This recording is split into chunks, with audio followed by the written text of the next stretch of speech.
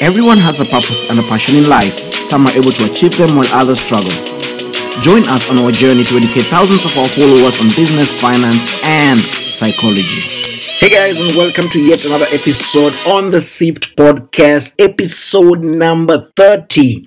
Now, this is the second episode of 2020. I hope you guys are having an amazing Sunday, an amazing start of the week, and for me, I'm having an amazing day. I was a bit sick the past 2 days, but now I'm improving. I'm feeling a lot better and all that.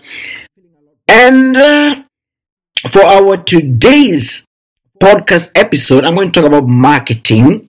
And in marketing, I'm going to talk about an article that I read by a famous writer that I religiously follow. I religiously read her content, and that is by Vanessa Van Edwards. Now, you know, she wrote the book Captivate the Science of Succeeding with People, and she writes articles on thescienceofpeople.com. And one of the articles that I was reading today was on branding and how, you know, brands make us pay 10 times or 8 times the amount of, you know, the normal price we're supposed to pay for certain products and services, and how they're able now to overcharge or overprice us on their products and services. And one of the things she talked about was on framing. Now, framing basically is the way, you know, products or services are packaged and presented to us. Now, I went and I was looking into Starbucks because in my research from what I know of, is coffee is usually something that is very much overpriced. The profit margins on coffee are usually quite high. I think they're over 100%, if I'm to be honest. And now I was looking at Starbucks, and you know, for your average cup of coffee at Starbucks, it will cost you anything between $4 to $7 or around €5 anywhere around the world. And if you look at Starbucks, for example, the way coffee is presented to you, first and foremost, it's usually, you know, either put in a mug, if let's say you're drinking from Starbucks, or in a plastic cup if you're, you know, having a takeaway, for example, with the branding of Starbucks on top, maybe with your name on top. And one thing that Starbucks do quite well is, you know, the way the coffee is presented to you. Now, there may be something, you know, drawn on your coffee, let's say maybe a love heart, or maybe, you know, some pattern or something, or they give you your coffee with like a piece of cookie, a piece of biscuit, or something of this. So like they present to you in a manner that, you know, represents the price. You know, it represents luxury, prestige, but, you know, it doesn't necessarily represent the pricing as such, but, you know, the way that they present it to us, you know, we feel that it's acceptable, and yeah, and that's it.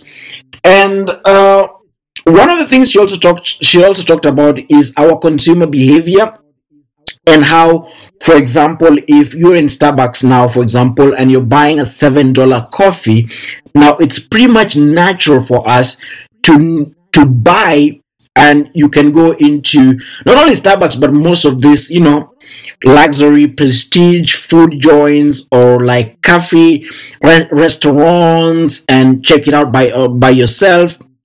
You find that, for example, cupcake.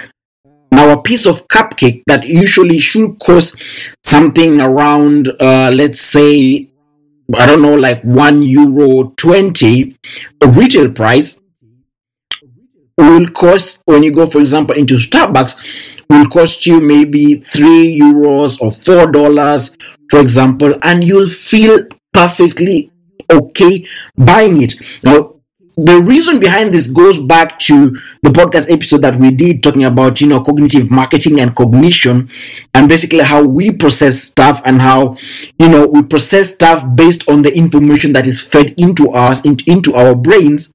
And the fact that we see that, you know, a cup of coffee costs $7, it becomes perfectly natural for us to, you know, buy a similar product in the same store, in the same retail store, or a similar product at a similar price range. And I'm talking about if you're buying coffee for around, let's say $6-7, you'll feel more natural, more okay to buy a piece of cupcake or a cupcake for around $4. It feels naturally okay because you're buying into the prestige, you're buying into the brand. And we talked about branding, and brand is the relationship between a business and its consumer, and we talked about that. Yeah. And that's what happened. That's what happened when a company or when a business or when someone does their marketing and the branding really well, and they have this strong brand equity.